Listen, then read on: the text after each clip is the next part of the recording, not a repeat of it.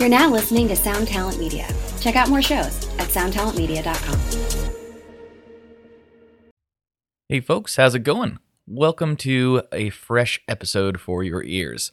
Just a quick reminder before we get into today's episode that today, as of when this episode drops, is February the 17th, and it is the last day to enter the contest to win the Fender The Trapper Fuzz. And you do that by trying to help Tepe Teranishi from Thrice try to find his stolen Les Paul. So if you go to Instagram and you type in hashtag find Tepe's Les Paul, you'll see most people have shared the same picture, and that's the picture you should share, is of him playing it with the serial number, which is 824-85530. And so I will be, this week, once this day is over with, I will be randomly selecting somebody who shared that post to win the Fender The Trapper. So, anyways, this episode is for the nerds, and it's very, very educational. I know you're not used to that on this podcast. You're used to mindless blabbering. But today I have Jason Rodgers from Jayemar Guitars and my good friend Justin Porter. We recorded it here in the Shred Shed, and we are learning all about multiscale guitars, something that I didn't really know that much about, but I got to hang out with one of Jason's guitars for a few months. We recorded this back in December, and I just had other things come up to where I needed to drop it now. So it doesn't matter. It's timeless. It's not like the content has expired or anything, but Jason is an amazing luthier, local to me here in the Portland metro area. He makes really, really cool guitars. We talk all about it, so I won't go into too much more detail, but he also used to be a co-host on the Luthierist? Yeah, there, I got it. With Paul Roney, and we talk about that a little bit, and we get into some more, in-depth discussion about multiscale and why it exists and what it does and blah, blah, blah, blah, blah. So, without further ado, let's get into today's episode with Jason Rodgers and Justin Porter.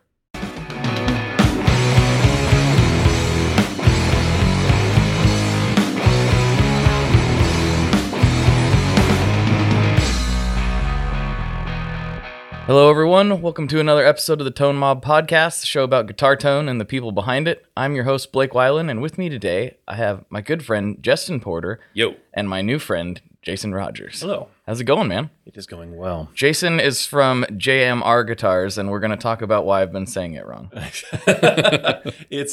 I when I think about this, when it comes to like creating a business name, I probably did it all wrong because, when you see like advice on like how do you create a business name, do you do your name? Do you come up with something weird, some kind of word that strikes people? So it's just my initials.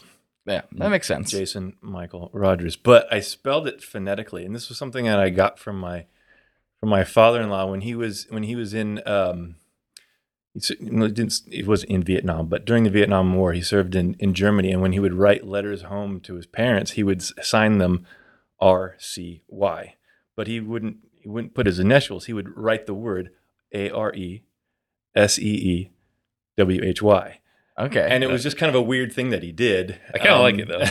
So, I'm into it. And so when I first met him, when I first started going with my wife, we do email and stuff, and he'd sign his emails that way. He would still sign things like that every now and again. I'm like, why is he doing that? What does that mean? And I asked my wife that, and she explained it.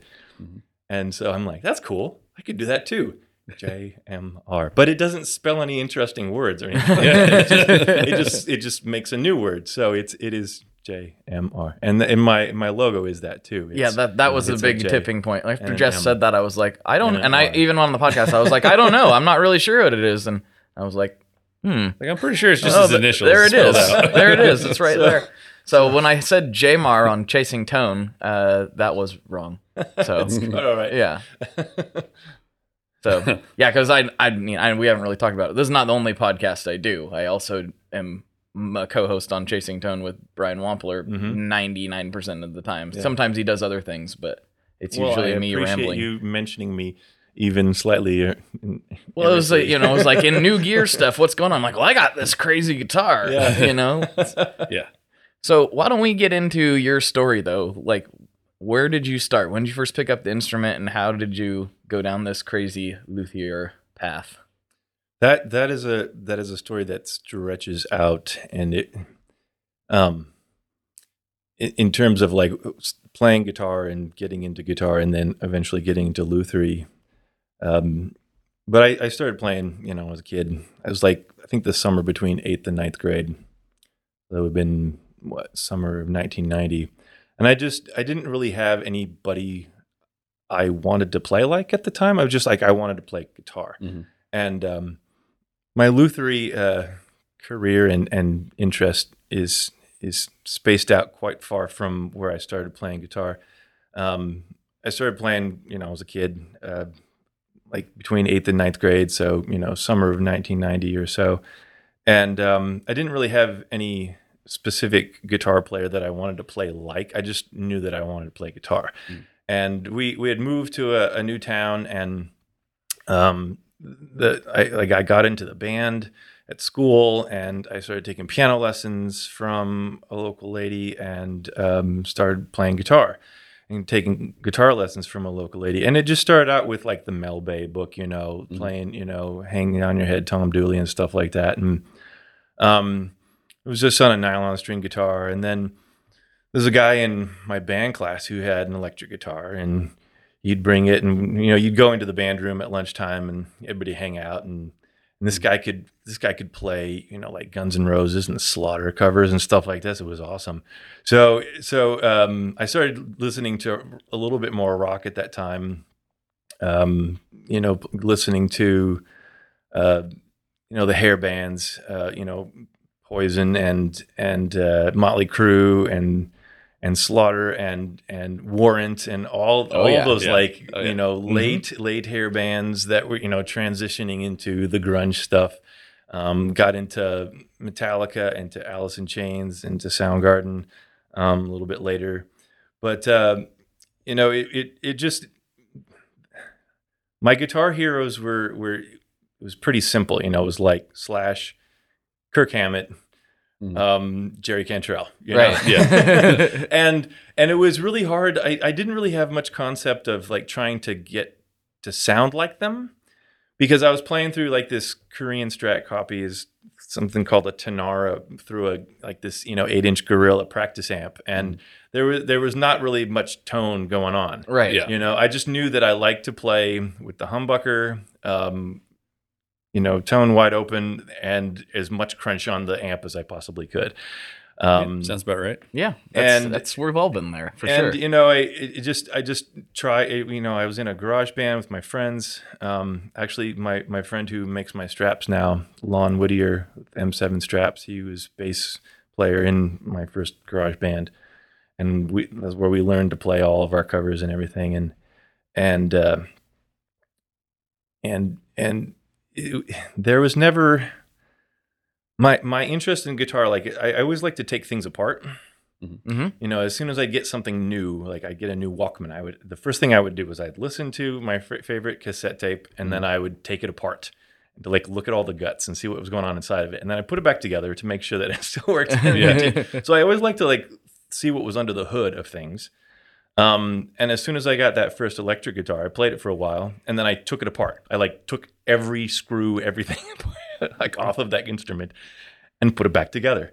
You just, that was never with any, idea of modifying it in any way or anything like that. It was just like, how does it work? Right. What's going on?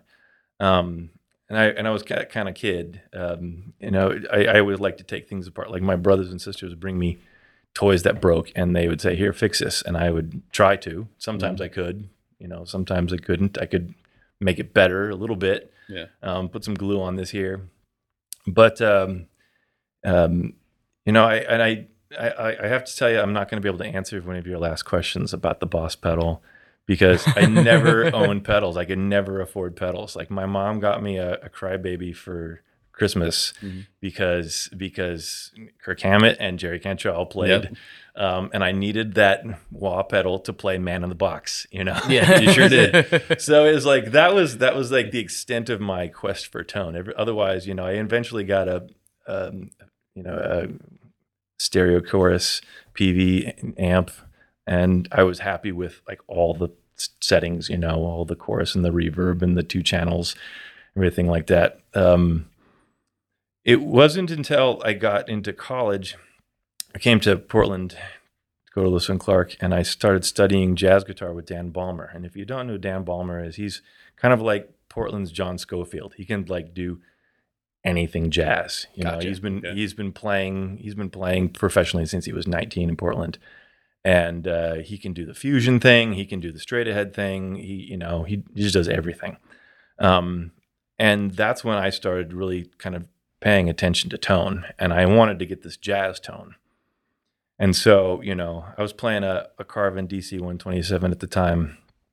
And, as soon as I started doing that stuff, I bought a Polytone amp, which is, the requisite jazz amp. Okay. It's like this little amp that's got the jazzy marshmallow tone, So you switch to the neck pickup, you roll your tone completely off, and you get that that really muffled, gentle, muffled, yeah. And you play like Wes Montgomery with your thumb, and you.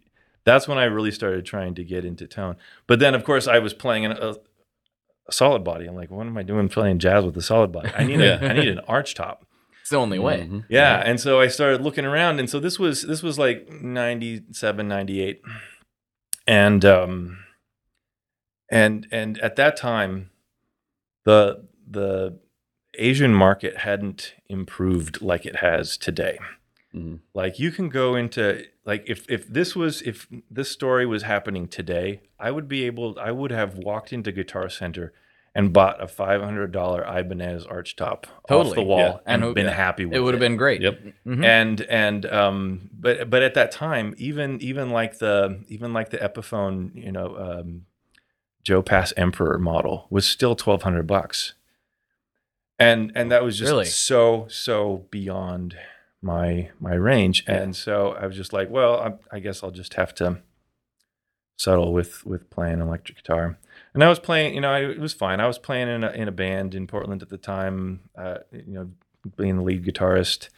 So I still needed to do that kind of thing. Mm-hmm. And I couldn't afford to have more than one guitar at a time. Yeah. So I was okay with that. But then I was in Powell's Books one day, and I was in the music section, and I was just looking for, and they had biographies, tab books, all this kind of stuff. I was just perusing along, and I found this book, and it's this one right here. Oh, he brought it. Uh-huh. Making an Archtop Guitar by Robert Benedetto.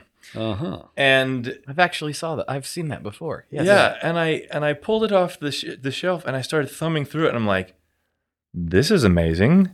There are people they're just dudes who build guitars, right? So, this time, I was still, I think in your progression as a guitar playing human consumer of guitars, you probably go through this progression of thinking like all guitars are made in factories. Yeah. Yep.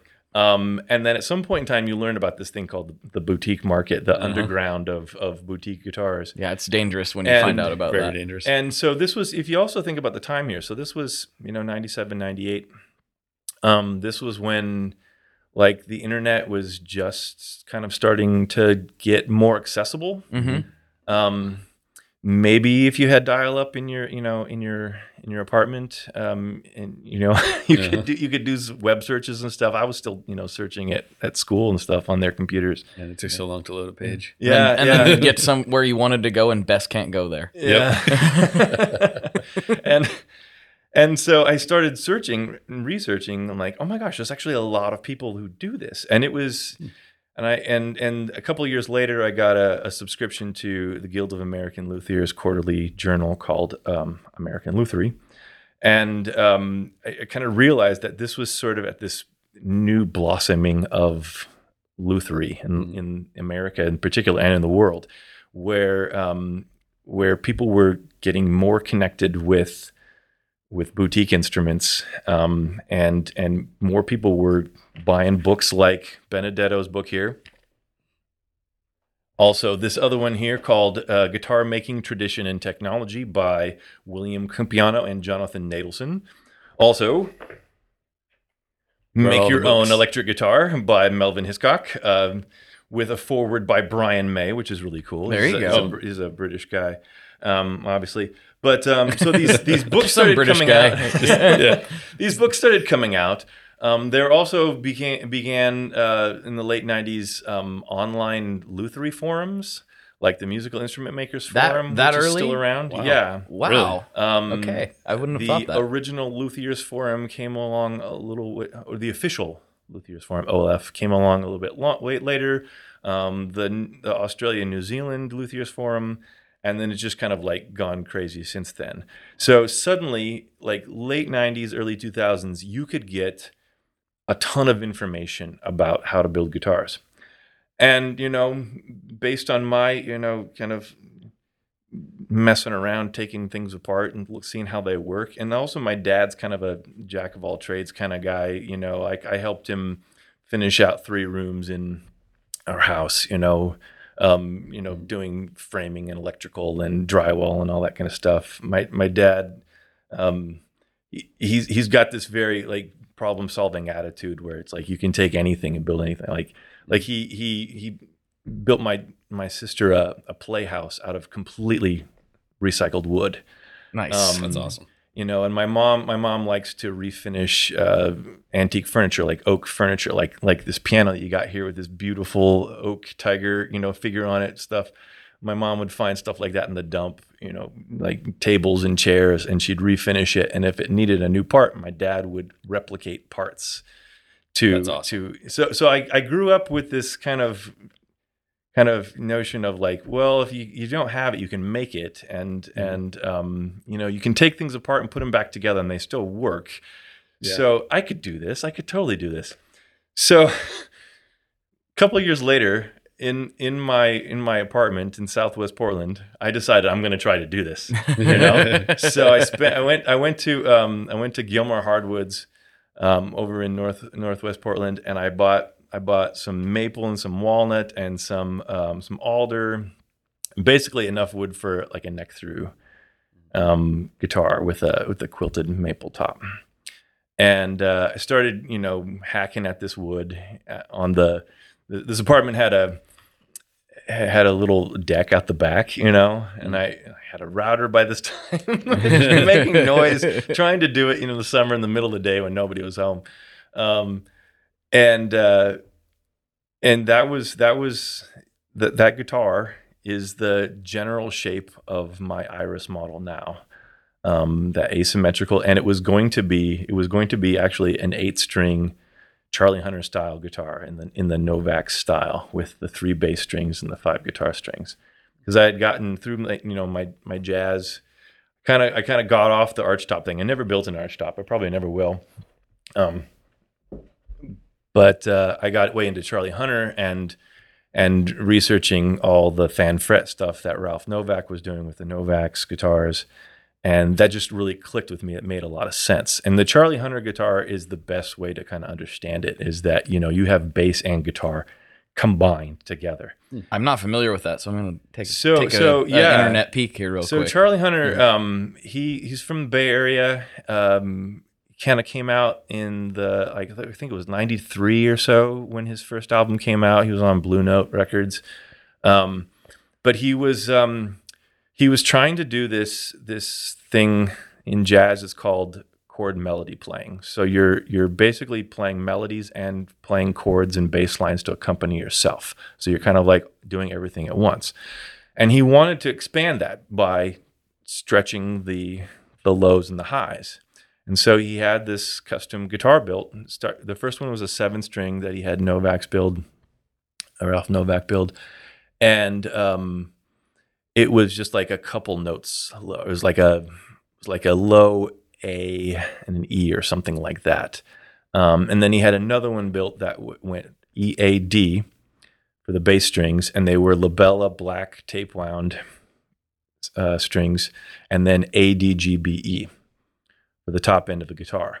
And the display of the multiscale, I think it was like 24 24 3/4 of 25 to like 29 and a half. So it was just like this massive splay, right? Wow. But you needed to start going into short scale bass range to get those lowest strings to actually work, bass range. And so that's kind of what he started doing. And I saw him a bunch when he was first touring.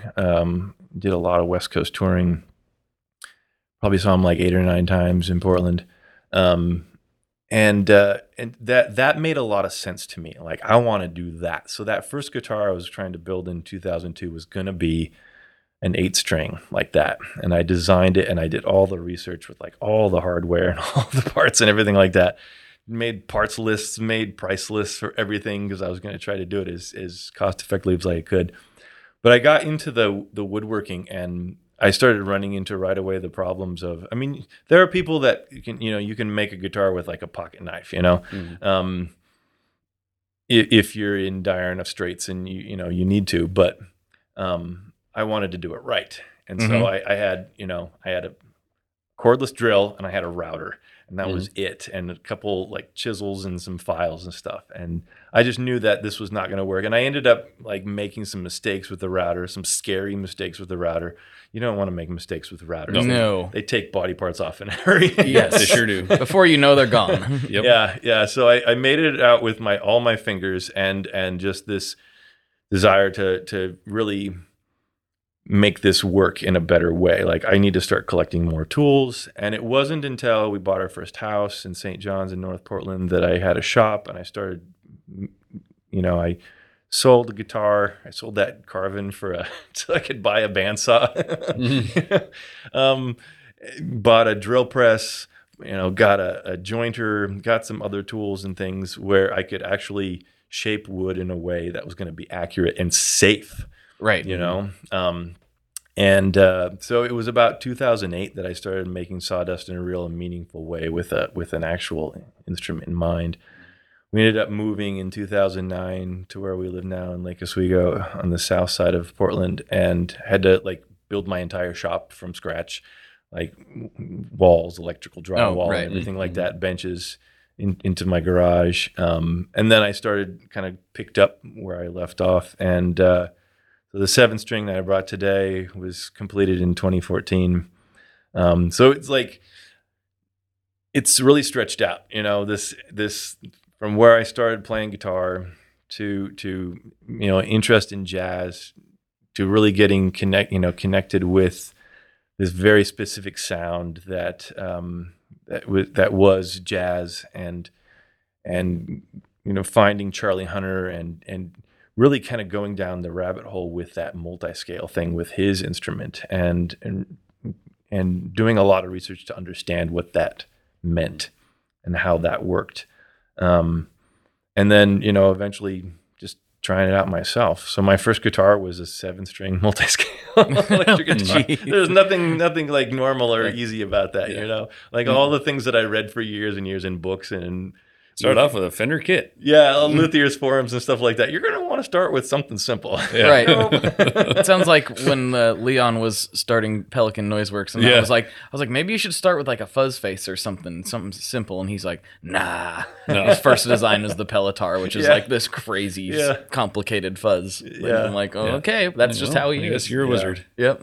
Yeah, I wouldn't be able to do it. That's for sure. Yeah, it's playable. It worked out pretty well. And then based on that, I found out some things about my design that didn't quite work, geometrically in terms of like neck attachment and body bout shapes and things like that. So I changed it. So the black guitar that you have now is sort of the second generation of body shape. And there's a third generation after that changes like the heel, the way where it attaches. The heel is just shaped a little bit differently. Obviously I started making my bridges. Had them made. My very smart friend John Songson, who's a CNC guy in his day job, he helped me with the CAD files and actually made the first round of bridges at his job on the weekend. He like went on the weekend and used company tools. He had permission. It was okay. Yeah. But Never done anything like that. Yeah, Jess has never machined anything on company tools no. Oh, for my house. I do the headstock a little bit differently. The headstock transition now, the way that the 0 fret is, and then the string guide nut behind it is different now. And then I so that's my original design, the Iris, and now I have another model that can be either no cutaway or a single cutaway called the Alma. Those are named after my grandmothers, by the way. Oh, cool. I like that. That's awesome. Yeah. There were some pretty sweet ladies who left this world too early. And so just like when I think about them, they were just people of unconditional love, Yeah. Just that kind of grandma, and so when I was trying to come up with names for things, just like, this is just the perfect tribute, Yeah. Yeah. Totally. That's great. I love that kind of stuff. So yeah, obviously you started off all in on the multiscale thing. Yeah. Yeah. And so this was the first time I played some Ormsby's just briefly. My first experience with it was a Strandberg that listener and Tone Mob moderator Jason Fuzzmonger brought to Fear the Riff, and he was like, "You gotta check this out." And I was looking at it, and I'm like, I don't know. Doesn't about look like it's for me. Yeah, it doesn't look like any of my business. I'm a bit of a traditionalist in my guitar taste. Yeah. And I was super also like with the Strandberg, I was like, this neck has angles. Like, what's that? Like, that's not gonna work. I'm used to smooth round necks, Right. and it has angles. So in addition to all the other things that I was trying out with that first 7th string, I actually tried doing a faceted neck on that one. And I found out that I did not like it. I was like shocked. I was like, this shouldn't be comfortable, but it is. It's fine. Like, it wasn't. I didn't spend enough time with it to really know like how I felt about it, but I was like, I can totally play this. Yeah. But visually, I was like, that's not even going to be playable. Yeah. Like, is what I thought. And so that was my very, very first time playing anything with multiscale or anything different. And I was like, wow, maybe this is a cool thing. Played a couple Ormsby's at NAMM, played your guitars, what was it? Would have been 2 years ago? Or Yeah, at like that. Co's one day event.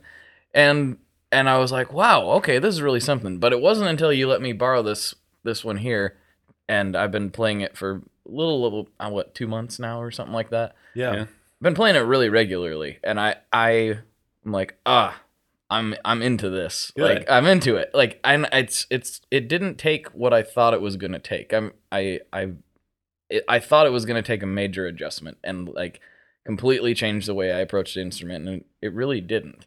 I do different things on it because I do different things depending on what guitar I'm playing. Right. But I'm like, this. I don't even have to think about it at all. Well, good. So it's just I just play it, and it didn't take me a long time to get to that point. It was like after I played it for an hour, like, all right, I can play this guitar now. I mean, as good as I can possibly play guitar, which is not that good. But you know what you're doing. No, I don't. Well, my first experience was at the One Day show when you brought that guitar, and I was just like, I am too stupid for that. That's what I thought. Really like, I don't understand that. And then you're like, no, just sit down and play it. And I was like, all right, fine. And I did, and I was just immediately like, oh, this is actually super comfortable.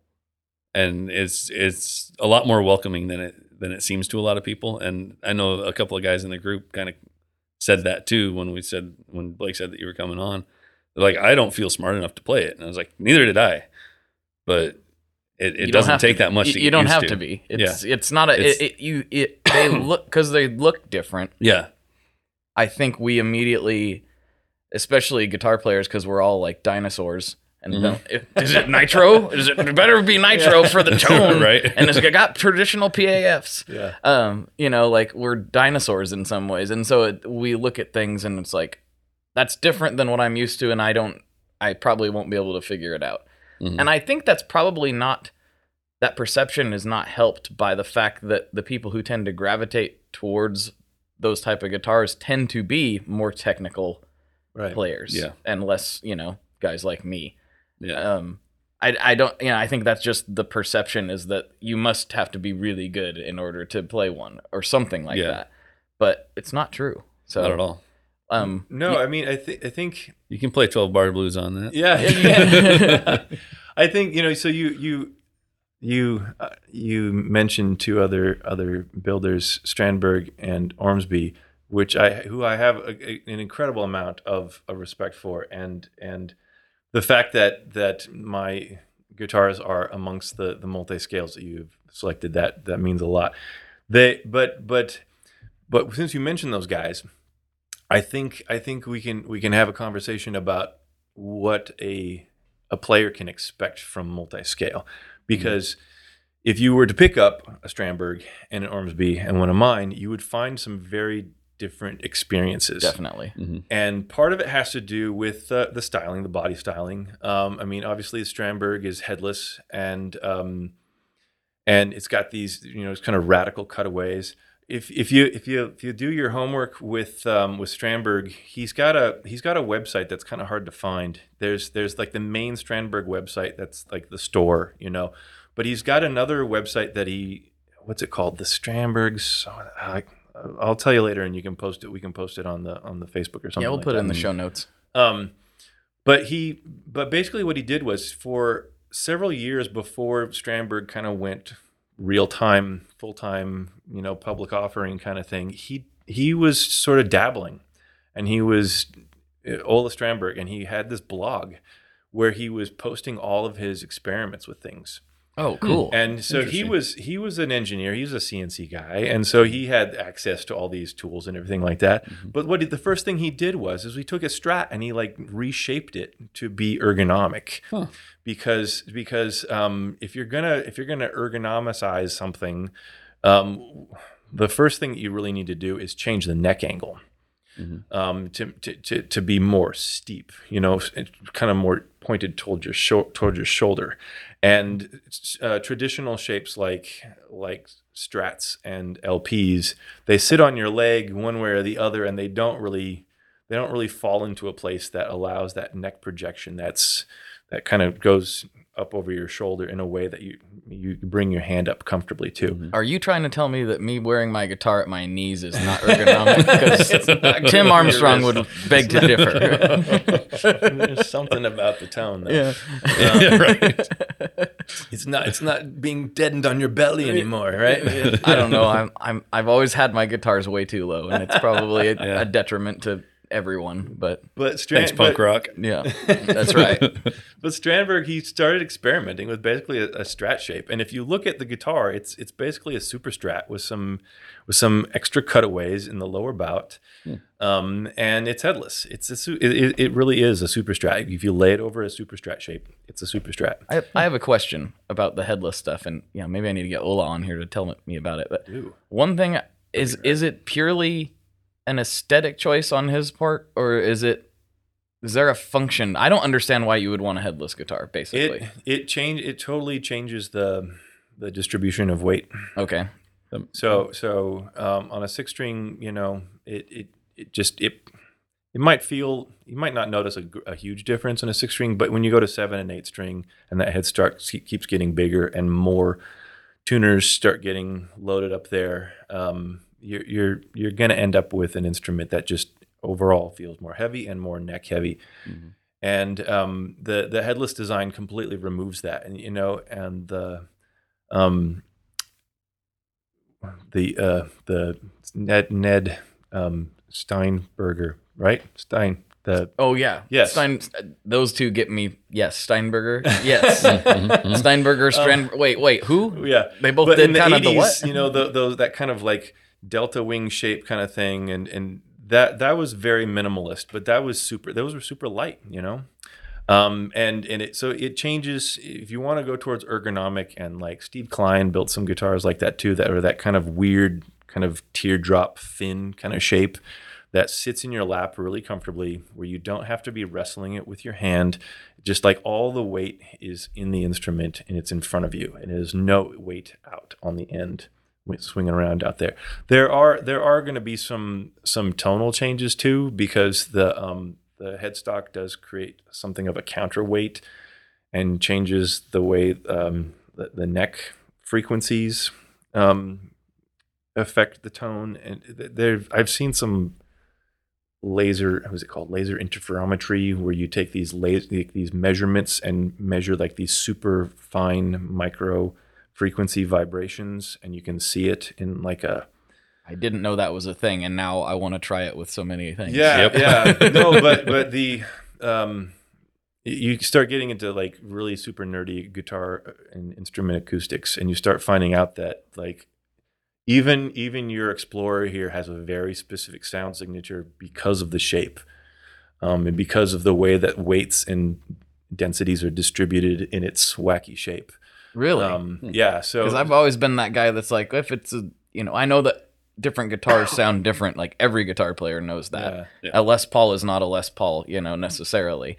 But I've always been under the assumption that, an SG and a Les Paul are gonna be pretty close to the same thing. But even the shape of the body and the way things mount up actually changes it. Wow. I mean, in very minute and very subtle ways, but taking the headstock off of a guitar is gonna change it. But I think Strandberg was mainly doing that for the ergonomic perspective, and then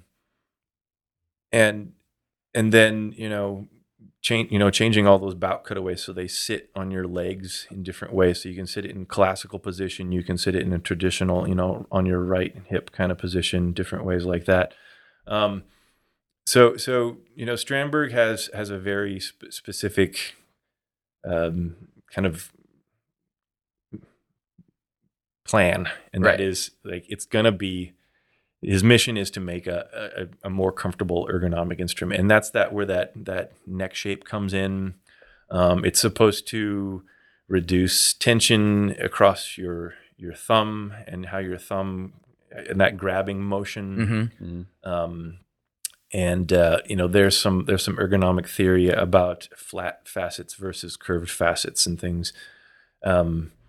But it's visually it's pretty radical. I mean, the headless is one thing, and then those extra cutaways and stuff. But you know what? If you look around on Instagram and you search out, especially multiscale makers and people who are doing headless, Strandberg has become the newest, most copied guitar shape. Yeah. Absolutely. Yep. It's absolutely. Like Strats, Tellys, Les Pauls, and now Strandberg. It's people are definitely copying that, especially in the last 5 years. It's crazy seeing how many people, if not identical copies, something very, very similar. Like pushing that here and there. Well, I mean, he's obviously had some success with it. I think, if I'm not remembering incorrectly, I think Sweetwater picked him up recently. Yeah. So I mean, like, there's a lot of interest. Yeah, for sure. Yeah.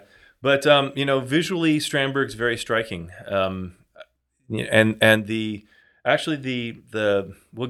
can get into like the scale splays and stuff like that. But the actual scale splays on Strandberg are pretty conservative in terms of what's out there, and especially So the next company we talked about, Ormsby, Perry's known for basically a super Strat shape with a really dramatic multiscale. I mean, even his 6 strings, it's 2 inches splay right away. Yeah. Wow. Which is, I think, probably some of the widest.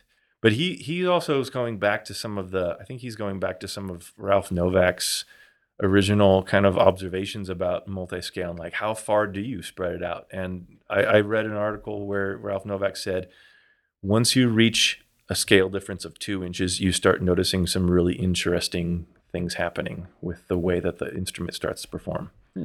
And so that's where Ormsby starts, 2 inches. And so that's going to feel really different all across the neck because this frets are splayed and they're tilted in very kind of extreme ways on both ends of the fretboard. My instruments, I'm probably a little bit more close to Strandberg in terms of like the being conservative and like how far things are spread, and the way that I lay out the frets is also is different than both of those companies. So what we should do before we get too far ahead of ourselves. There's some people that might this might be the first time they've heard about this. Yeah. So maybe we should explain the like to a fifth grader, like I would require. Like, what is the entire point? Like, why do this at all? Yeah, we're kind of skirting around that, aren't we? Mm-hmm. Yeah. So,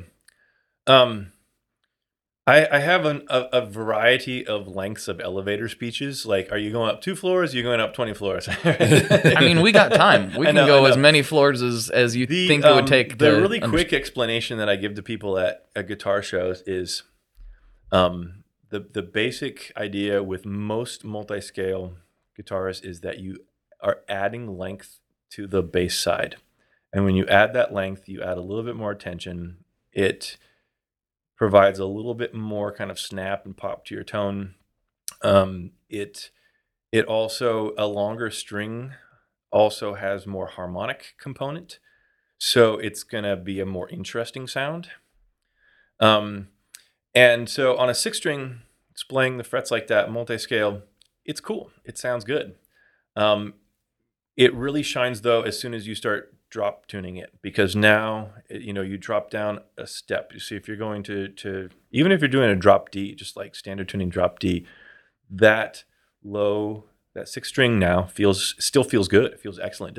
You don't notice any major loss in tension and flabbiness or anything like that. And if you wanted to go like full-time drop D on an instrument, you wouldn't need to do any sort of string changes. You wouldn't need to have like a heavy bottom set or something like that.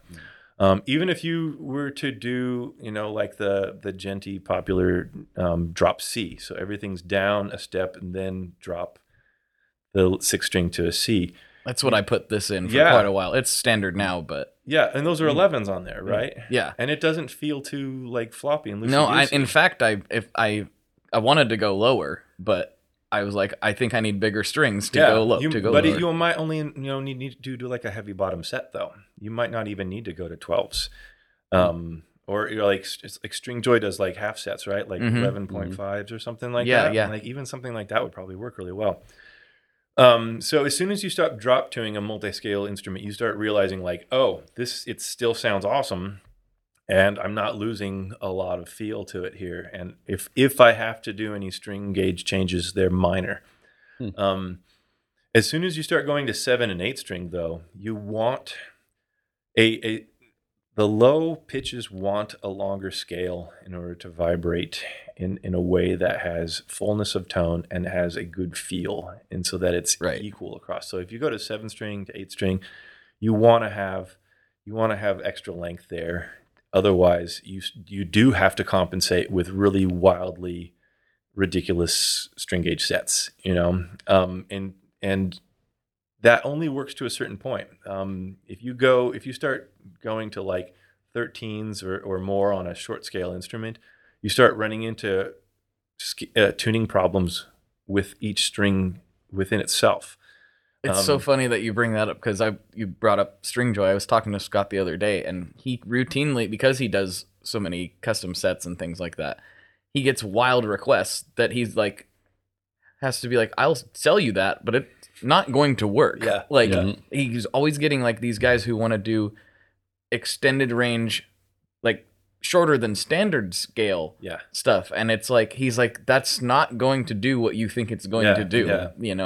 And it's interesting that how many people are trying to do that. There's this thing that happens, it's called inharmonicity, where the string, you may be able to intonate it open. You do your open and you do your 12th fret harmonic, and then you intonate it at the 12th fret by playing it, and everything's fine. But as soon as you actually start chording things, it's out of tune, because the strings are out of tune with themselves, because they're so thick they cannot vibrate along their full length. Right. They're actually it's not a long enough scale length. Yeah. Okay. So when you start adding that length to those low strings, you start getting the scale lengths that those pitches need to be able to really speak and to be able to be in tune as well.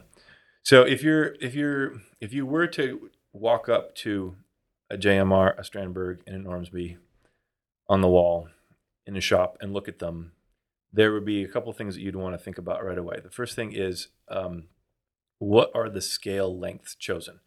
And so multi-scale means each string has a different scale unto itself. But the way that we do it when we build them is that we choose a treble side, so the high string, and we choose a bass side, low string scale, and you kind of connect the dots between them, right?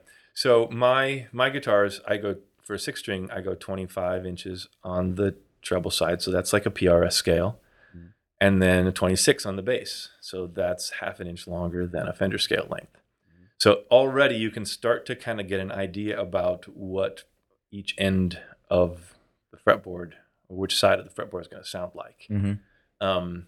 So that half an inch more than a Fender scale, that's going to be something that you're going to feel, and you're going to hear it, and you're going to hear it in more sort of like a kind of a boomy kind of tone, and kind of a snappier and kind of quicker kind of feel to it. I think it's excellent. Strandberg uses 25 to 25 and a half. So going from PRS to Fender, right, all within the same thing right there. Like I said before, Ormsby going 25 and a half to 27 and a half right away. And so that right there is going to give you some options for like what kind of playability do I want to hear? Not that. I mean, we've got people who play 35-inch 5-string basses. Like right, yeah. It's like our fingers can handle a lot. If you're talking about someone playing an upright bass, your finger spread is able to handle a lot. It's just how much do you want in relation to everything else that's in that package? Do you change the spread of the scales? Does it change based on what you start? Like, for instance, like if you start with like a 27-inch scale on the treble side, do you change the actual ratio, or do you stick with that 1 inch on like a 6-string? So my guitars, the bridge bass design requires that my scale lengths are always 1 inch difference. Okay. So one of your listeners on the Facebook page asked, "Can you do baritone?"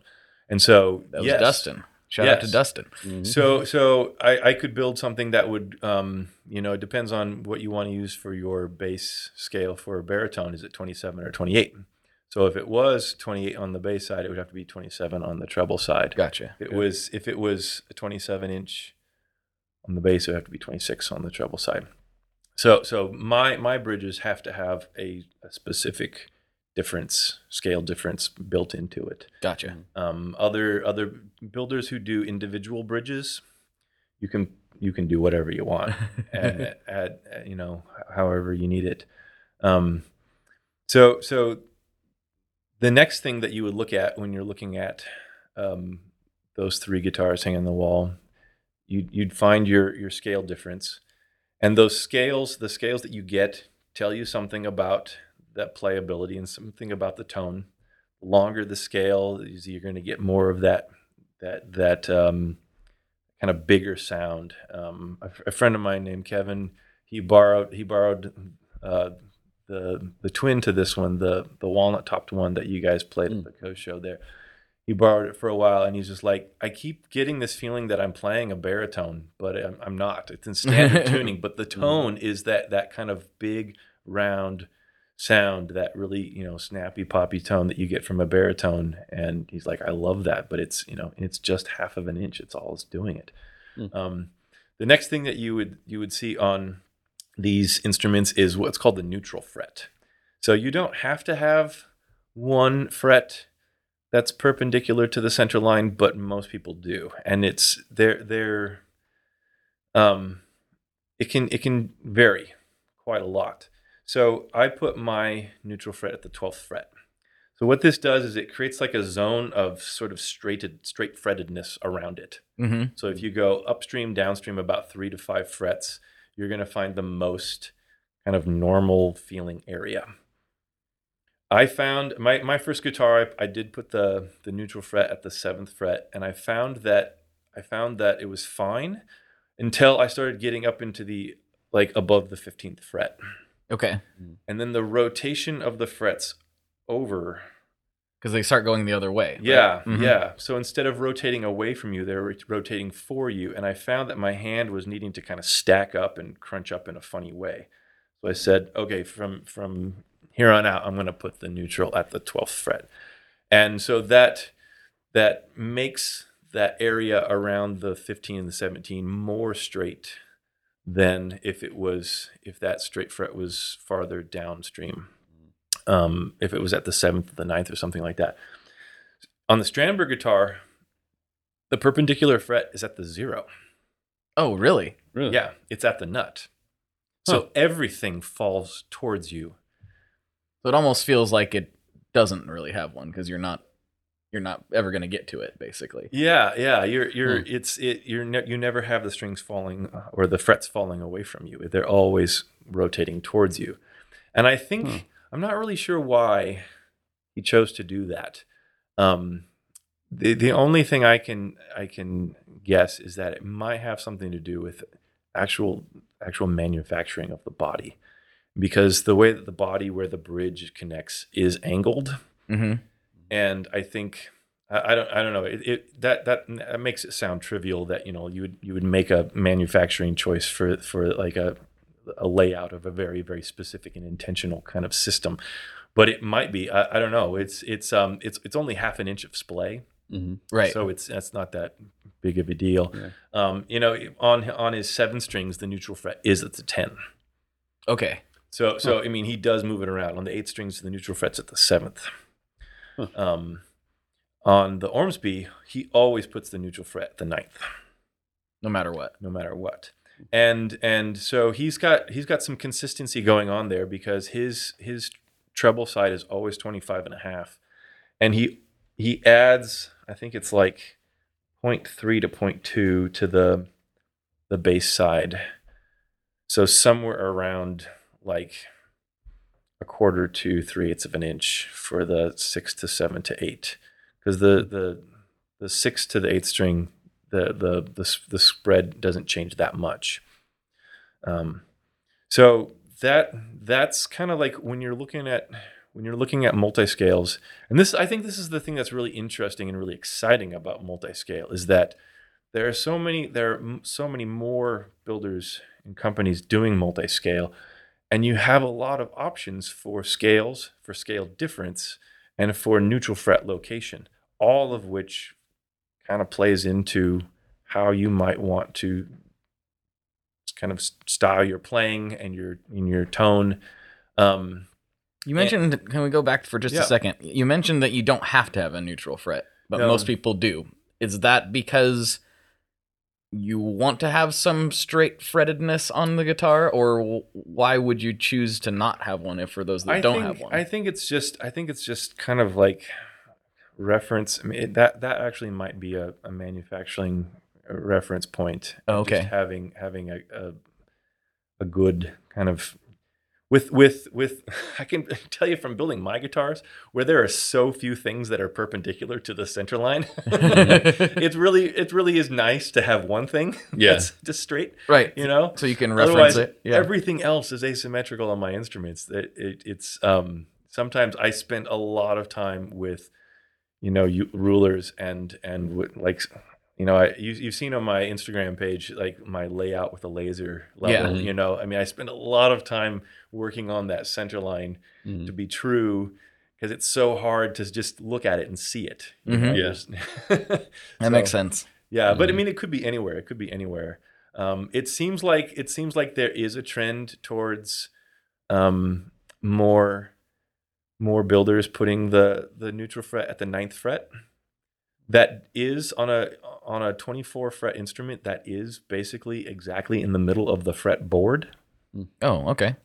But in my experience, that wasn't the issue. It wasn't the issue of like creating this, sort of like symmetrical splaying of the frets.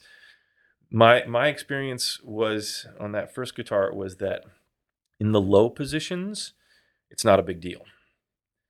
It's like reaching to that on my 7 strings, I go 25 and a half to 27. So playing a 27-inch scale and reaching down to the first 3 frets isn't a big deal. Your hand is going to spread out a little bit more, but right? It's not a big deal. Yeah. Mm-hmm. What I found was that it's that cascading of the frets towards you in the upper 15 to 19 fret range that was really bizarre. Yes. And so what I wanted to do is I wanted to shift it down. On Coach Schneider told me, he said, use the ladder example. So I did a podcast interview with him on one of his podcasts. But he was asking me like how he's like, and he had one of my guitars with the One Day Show, and he's like, explain this whole neutral fret to me. And I said, well, imagine if you had a ladder, a really wonky ladder, where on the left side of the ladder, you had the rungs spread far apart. And on the right side of the ladder, you had the rungs closer together. So it looked like this radial kind of fan kind of thing, right? And imagine that you could change the ladder's angles by moving the straight pieces up and down. Okay. Right? You can kind of parallelogram them so that they go up and down. So let's say that you wanted to work on your siding on the bottom of your house. So you put the ladder up against your house with the 2 feet resting flat on the floor.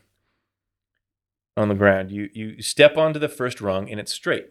And then it kind of starts angling as you go up. But that's okay. You're going to work down here. You're going to work down low. So you've got this mostly straight area. Right.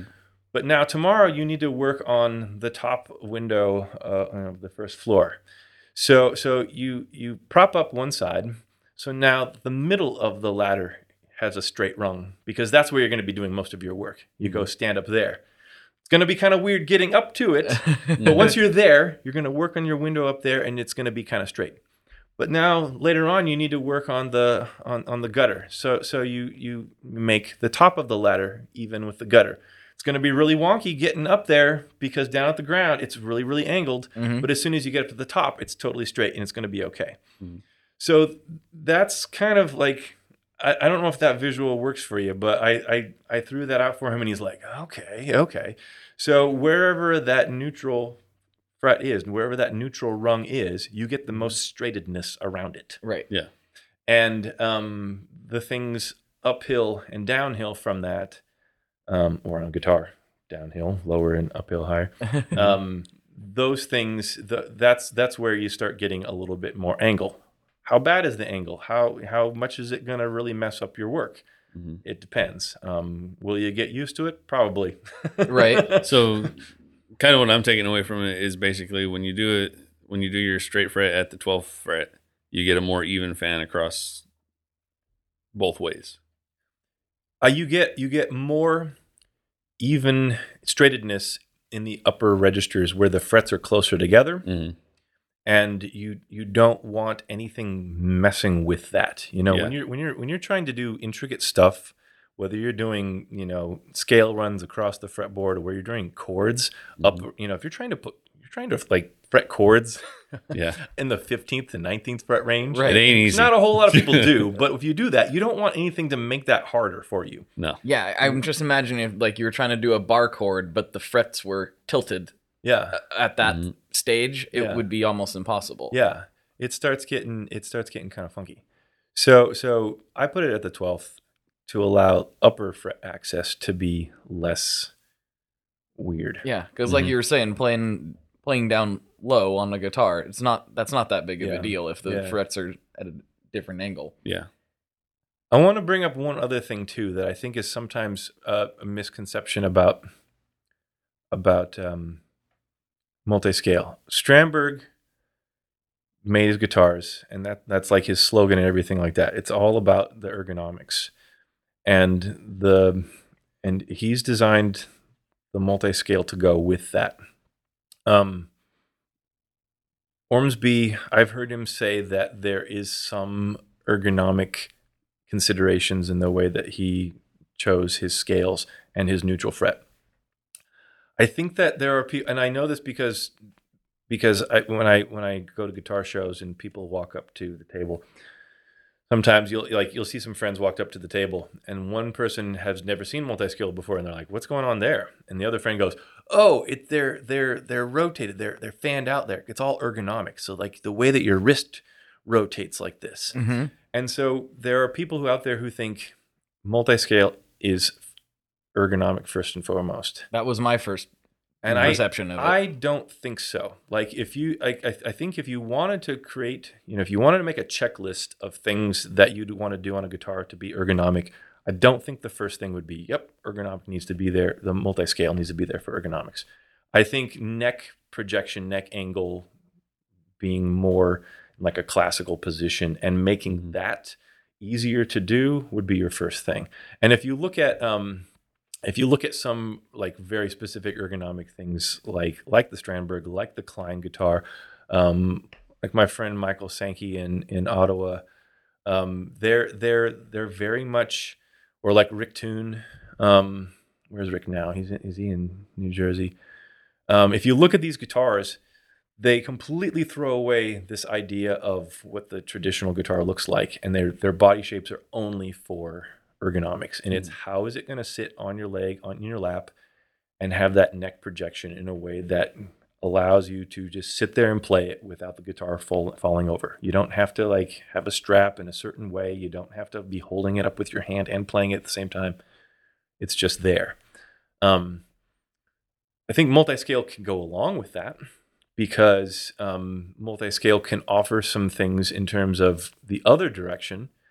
Like, for example, you mentioned Michael Sankey. The first time that he built a multiscale guitars, he had a jazz player, come to him and say, I want a 7-string, but I want short scale.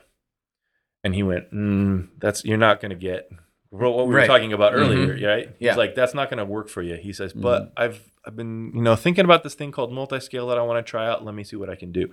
So what he ended up doing was he ended up, instead of starting with a familiar standard scale on the treble side, like 25 or 25 and a half, he started with that on the bass side. And I think what he ended up doing was something like 25 and a half on the bass side to 24 on the treble side. And this was because this guy did have some repetitive motion issues. He had some wrist injuries, and he wanted the short scale to make it easier to play. So by making the treble side smaller and making it finger splay less, I think that he ended up getting that ergonomic benefit. But when you're talking about most multiscales adding 1 to 2 inches of splay on the bass side, if you think about the way your hand, like you put your hand out, like give me 5, right? Now, someone said on the side, but if you did on the side where your thumb was rotating out, that starts getting, that's where your hand starts going. The farther that you have to reach, the more that you have to splay out your fingers for longer scale frets. I wonder how many of the listeners did just what we were doing. I don't know. As soon as you said that, I was like, what? Oh yeah, that's not comfortable. Yeah. But that's what multiscale is going to, if you're adding a lot of length to the bass side, that's what your hand does in those first 3 frets, is that you've got to rotate your hand out more. And that's not comfortable. So if anything, multiscale could be potentially exacerbating it if you have injuries, right? Depending on how extreme and blah, all the other specs too. So when I see people step up to my table at guitar shows and say, "Oh yeah, it's for ergonomics," you don't want to like insult people. You say yes, and right, it adds, and then I give them my elevator speech, and they go, "Oh yeah." I had a guy at the Rose Quarter show just recently here. It was 2 friends, but one was very knowledgeable and learned in the multiscale because he plays a Dingwall bass. Oh, okay. And Dingwall basses are like, they go from like 34 to 37 inches on the... Good grief. Wow. And he's like, no, it's not about ergonomics. It's not going to help your hand. He's like, it's all about tone, and it's all about, just harmonics and everything just sounding better, and these low, and they were in a band together and they play, prog metal and stuff, and they tune down, and he's like, yeah, I tuned that 5th string down to a low A and it sounds glorious. And it's just like, yeah, that's what I'm talking about. Man. So don't look at a multiscale and be like, well, there's nothing wrong with my hands. I don't need ergonomics. Why would I do that? Go explore multiscale. Go find out more about it because it can do things for your tone, and it can do things for your tone if you like drop tuning, if you like extended range. Oh, and I do. Do things, like baritone, for example, going back to the idea of the baritone. If you don't like the idea of, if you were going to do a 27 or a 28-inch scale, if you don't like the idea of the treble strings being at that length, well, guess what? Multiscale can give you the lower end and still have a relatively playable high end. And I think that there are enough builders out there doing enough of a difference of scale choices, scale difference, neutral fret, and body styling that I think that you can find what you're looking for. I very, very much chose not to make something that looks like a Strat or a Les Paul. There are enough people doing that, and I think the asymmetrical body styles work very much with the asymmetrical bridge placement and all that kind of stuff. Yeah, I agree. And I was just looking at my Les Paul one, thinking that would look funny if it was multi-scale. Like it would look kind of weird. Yeah. So it's possible, but you'd have to decide if that's the aesthetic that you want. So it's definitely go check out, and if there are Strandbergs at Sweetwater or Guitar Center or something like that, go take one off a wall and just sit down for a couple minutes and check it out, because it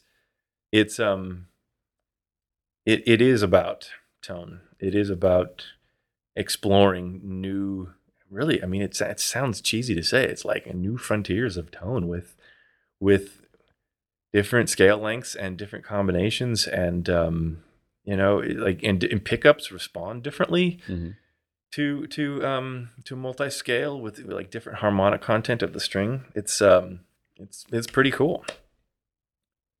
I'm just diving back into the Facebook group real quick to make sure we didn't miss anybody's questions. And this might it's not obviously something that you do, but you might know something about it. Corey Nigro wants to know about the guitars with the squiggly frets. Oh right. Oh yeah. Yeah, that's right. I've not played one of those. But they are a cool adaptation to the guitar neck, the way, and you can do them with or without multiscale. The idea is that you are creating more perfect intonation for each string. Yeah. And with the Western equal temperament scale, almost everything except for like the octave and the fifth, almost everything is out of tune a little bit, so that it can be in tune with everything else. Because the natural sequence of overtones does not work well with playing in a lot of different keys. And there's a whole bunch of musical history for that. In Bach's time, the well-tempered clavier was like, somebody came up with this thing called equal temperament, so you could play in all keys. And so he's like, "This is cool. I'm going to write music in all keys now," to demonstrate and to prove that it was possible. Otherwise, there was something called just intonation before that, and just intonation sounds really amazing. And I hear, because it follows the natural sequence of overtones, and everything is more in tune, and it sounds more just sonorous and beautiful and consonant. And apparently the true temperament frets allow you to do that more or closer. But it is pretty crazy looking. It looks really weird. And yeah, somebody mentioned, like, I hate to be the tech doing the luthier doing the fret job on that. Yeah. I don't know if you do. I don't know. You think they just replace them? I think you just replace them. I've not actually looked into that, but I would not. Yeah. Hey, I need a refret job on this. Let me get my file. Wait a minute. That'll be $6,000. Because I don't know. Here's a new neck. Right. Because you actually have to, when you order those things, I think you have to tell them like what string gauge you're planning to use. It's like based on that. Wow. I might be wrong on that, but when you look at guitars, when you look at guitars that, like, multiple guitars that have the squigglies aren't the same on every of them. Right. They're different. They're adaptive to the scale and the the tuning and the strings that you're going to use. I wonder how much that would throw me off, if at all. And now I'm wondering if it would at all. Maybe Yeah. not. Like, Well, that's what I thought too. Is like that looks way more intimidating than a multi-scale fan fret. yeah. But maybe it's not. Maybe it's fine. I don't. Yeah, I've never played one. So and also mentioned in the Facebook group, Per Nilsson, who is now playing with Meshuggah. He plays his Strandberg signature guitar with True I think, temperament. a 2% scale, and I think they use Evo the gold fret wire for that. So it's going to have a much longer play life, right, than your standard nickel silver. But yeah, it's pretty funky looking. But I mean, I also have people come to my table, at guitar shows and be like, "Can I bend a note? Is it gonna work?" It's just like, yeah, do it. And they're like, "It bends the same." It's like because bending is more of like a tension thing than an actual like displacement of the fret or anything like that. Yeah. So yeah, you watch Per Nilsson play his true temperament thing, and he's just like he's not having any trouble with it. He can get vibrato, he can do like steep bends and all that kind of stuff, and it just sounds cool. Yeah. That's crazy. We've spent a lot of time talking about the multi-scale aspect of your guitars, and I keep forgetting and having to ask you, but like, let's talk about the pickups that are in this one that I've got. Oh, right. Those are wild. So I wind my own pickups, and that's talk about going down rabbit holes, man. So when I was building this first 7-string, I was like, okay, I've got a 7-string. I'm doing multi-scale. I want the pickups to be angled. Damn, that's going to be expensive. Right. Like basically, I probably would have spent almost twice as much on pickups than I did on the whole rest of the guitar. Because I used a lot of like really just secondhand kind of salvaged wood and stuff to build that. So I just said, okay, what does it take to do this? And I researched it, and that first set, they work. They don't sound great. I kind of found out that I did a lot of things wrong with like putting a lot of metal in them because they're blade pickups, and I basically just went to Home Depot and got some 3/4 inch soft steel, use them for the blade cores. And I've got a friend in Portland named David King who builds basses, headless basses, and he also winds his own pickups and stuff like that. And he's like, oh man, why'd you go and do that? It's gonna sound muddy as hell, get out. And they did. It was unfortunate. They're super hot, but like there's no clarity to them. So this next set was what's in this black maple one is that I wanted to seek out clarity, like something very sparkly. Go for I was listening to a lot of Periphery at the time, and Periphery has this very, very mid-range, very crispy kind of tone. Without being like it's not like Dimebag Darrell fuzzy type stuff. It's very articulate, and so I started researching like what kind of things do you do? Well, ceramic magnets make pickups very crispy. And then blades. Blades can also give you some clarity, especially with an angled pickup like that. And then I was like, what else? And so like a thinner wire gauge, that'll work. And then there's a guy in New York named David Schwab who makes bass pickups with neodymium rare earth magnets. I'm like, that's interesting. There you go. All right, so I threw.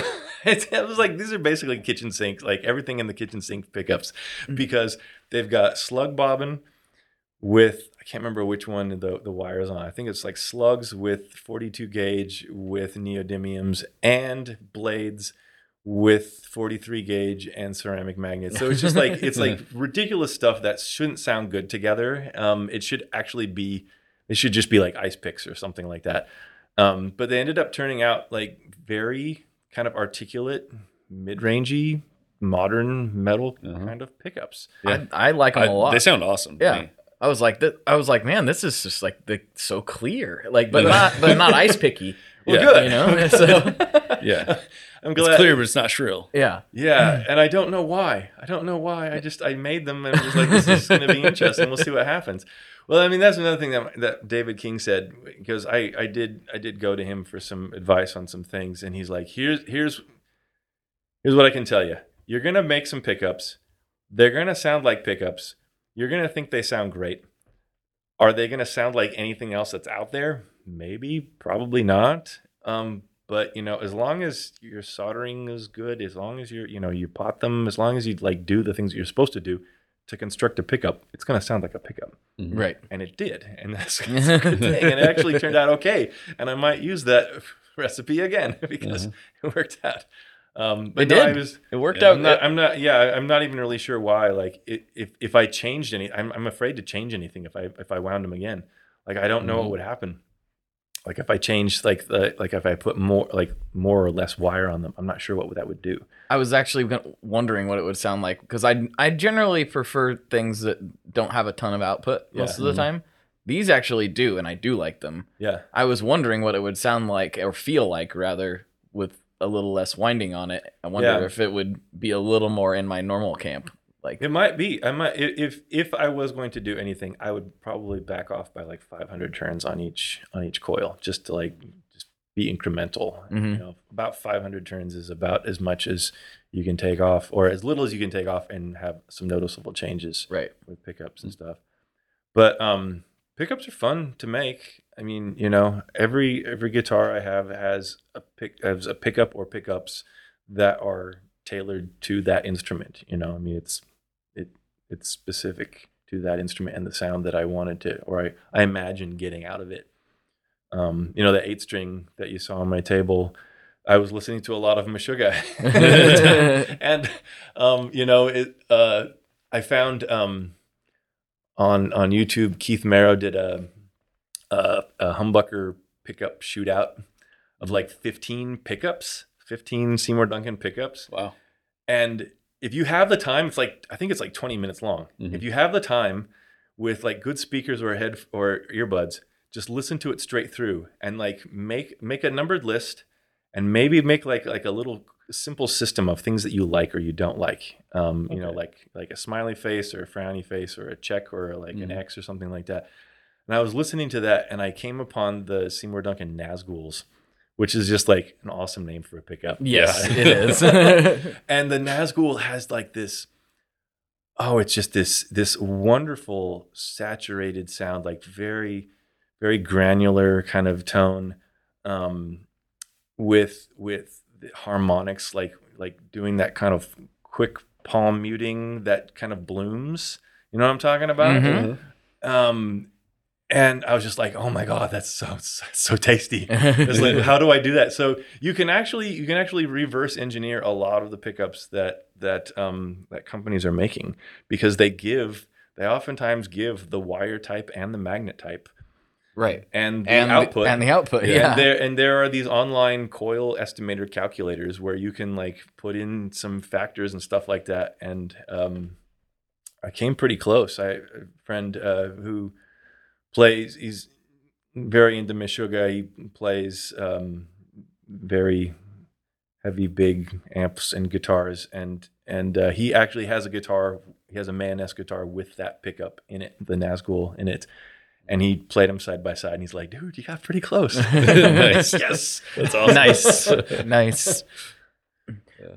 Well, is there anything else before we wrap this thing up that you want to? Any real important things for the listeners to take away, or things that you wanted to say, or anything about? It doesn't even have to be about guitars. It can be about life. About life or whatever. I don't know. This is not a full-time thing for me. This is my 20th year as a middle school band and choir teacher, and guitar building is something that I really enjoy. It is the thing that I pour my creative juices into. I mean, obviously my students and the music in the classroom, I put a lot of energy into too. But it's just such a different kind of way of more the passion. Yeah. I don't know. Well, you're creating something, versus teaching something. That's two different position. That I find them both very important. I don't in any way believe that I'm going to compete with. I don't think that I will ever have a Jayemar next to a Strandberg and an Ormsby in a guitar shop. That would be awesome. Really cool. But I don't think so. I mean, I'm not going to blanket the world with my instruments. I believe that I have something to offer in terms of the aesthetics and the functionality that I offer on my guitars. But I don't really think that I'm going to be able to compete on a level, especially doing this, part-time on the side. I do hope that I can get some guitars out there and put them in the hands of players that will find them to be useful musical tools. And if I can help them get closer to the sound that they're looking for, with pickups, as part of the package, I really want to be able to do more of that. 2019 was a little bit slow for me. I'm hoping 2020 will be a little bit better. Flood him with orders. But I do need to. I also need to remember to maintain that balance of job and shop time, and I also do have a wife and a daughter, Right. I love very much, and need to make sure that I'm spending a good balance of time with them as well. I said 2019 was a little bit slow, but I'm in a happy place. I feel like I've made some adjustments to my design and some parameters and to the build process to make it a little bit more accurate and a little bit more consistent and a little bit more safe and a little bit more just kind of flow a bit better. The work process, the build process from raw wood to finished instruments. I do build guitars only out of domestic and local hardwoods, so no exotics, nothing from outside the lower 48. That's something that I hope I can intrigue some people on. They think like, oh wow, this is built with wood that only came from Oregon. Mm-hmm. That is for environmentally conscious people. I think that's an important thing. It's a lot of fun. It's fun coming here and talking with you guys about more of this stuff, because it's like finding people that really geek out on that kind of stuff and want to know the details and find a lot of pleasure in those details. Well, you just talked to a few thousand of them, so yeah. There you go. I appreciate your time today. Yeah, this was a good time.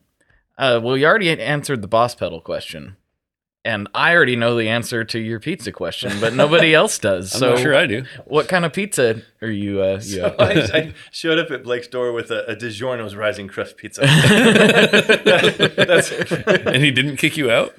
That's what I get when I go to the frozen food section. But if I'm eating out, go to Lucky Lab. They have something called the dog breath. Do they still have the dog breath on the? I haven't been there in so long. Been there. It's basically just like a pizza that's covered with several cloves of garlic, and it's hence the name. I like it. I'm into it. I love it. You're feeling it and tasting it for like a day or two. I have to admit something though. I've actually never eaten a DiGiorno pizza, so this is going to be a very. I brought you the 4 cheese because I know that you like to doctor them up and put some special sausage on them. Yeah. Yeah. Mm-hmm. I'm going to go to Sheridan later. I have a gift card from Christmas. Oh, I'm going to that's get me Christmas. Some pizza sausage and I'll sausage. Sprinkle it on there. I bet it's going to be good. I bet it is. Well, thanks so much for coming on and educating all of us. That was a really good conversation, and I think it definitely helped me understand kind of the whole process behind it, because I've definitely been that guy that was like, it's for economics. I've definitely been that guy before. So yeah, always good to learn and try new things. Try new things, kids. It's good for you. It's good for your tone. That's good for your tone. You got anything else, Jess?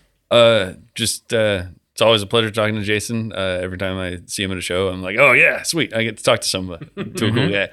Yeah, so, I didn't know you were at that show, so that was like, oh, sweet, he's here. I wish we didn't find him at the very end of this show. Always a good time talking to you and learning more about these. And seriously, your work is right up there with the best of them. So, Oh, geez, thanks. Definitely. I really enjoy your stuff, and I hope other people get to play your guitars. Well, thank you. So, All right.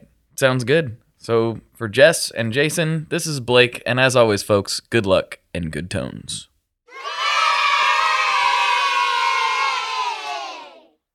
All right, folks, there you have it. Hopefully you have a better understanding of the whole multiscale thing like I do now. I'm still not an expert, obviously, but it makes a lot more sense to me now.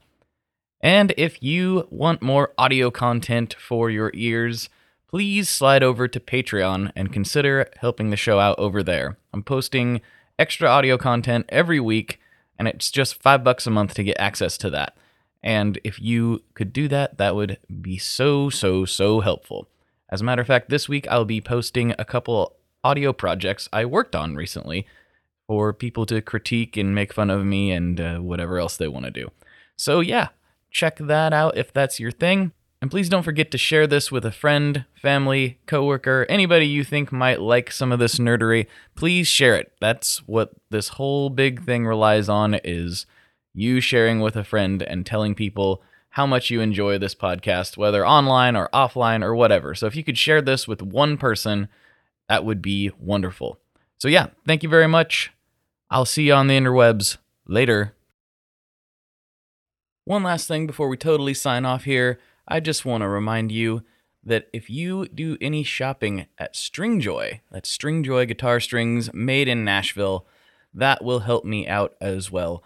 As I've said for years, I'm heavily involved in that company, and I really do think they're making the best products on the market. So if you would like to try custom strings, go to tonemob.com/stringjoy and check them out today. I seriously love what the team down there is doing. I help them out with all kinds of things, and by you supporting them, you are also supporting me as well. And hey, you need some strings, so why not get some custom strings just for your guitar and playing style? Again, the link for that is tonemob.com/stringjoy, and that will take you right to their website, and you can do all your shopping through there, and that will help everyone involved out. So thank you very much. Talk to you next time. We are brought to you by the wonderful folks at Gun Street Wiring Shop. Yes, Gun Street Wiring Shop. I've talked about them before. I used to say based out of Bend, Oregon, but guess what? Sean moved to my neck of the woods. Sean's in Portland. Sean is awesome and has helped me with a bunch of stuff lately. And if you have wiring needs for your guitar, he can help you too. If you want to get weird with it, he can get weird. If you just need to spruce things up a little bit, there's your guy. He takes all the guesswork out of doing your guitar wiring, and he makes it simple, and his customer service is top-notch, and I can't say enough good things about Gun Street as a company. I really respect Sean and what he's all about, and the product is top-notch. I've got 3 different guitars that now have Gun Street harnesses in them, and I could not be happier. So go to gunstreetwiringshop.com and check them out.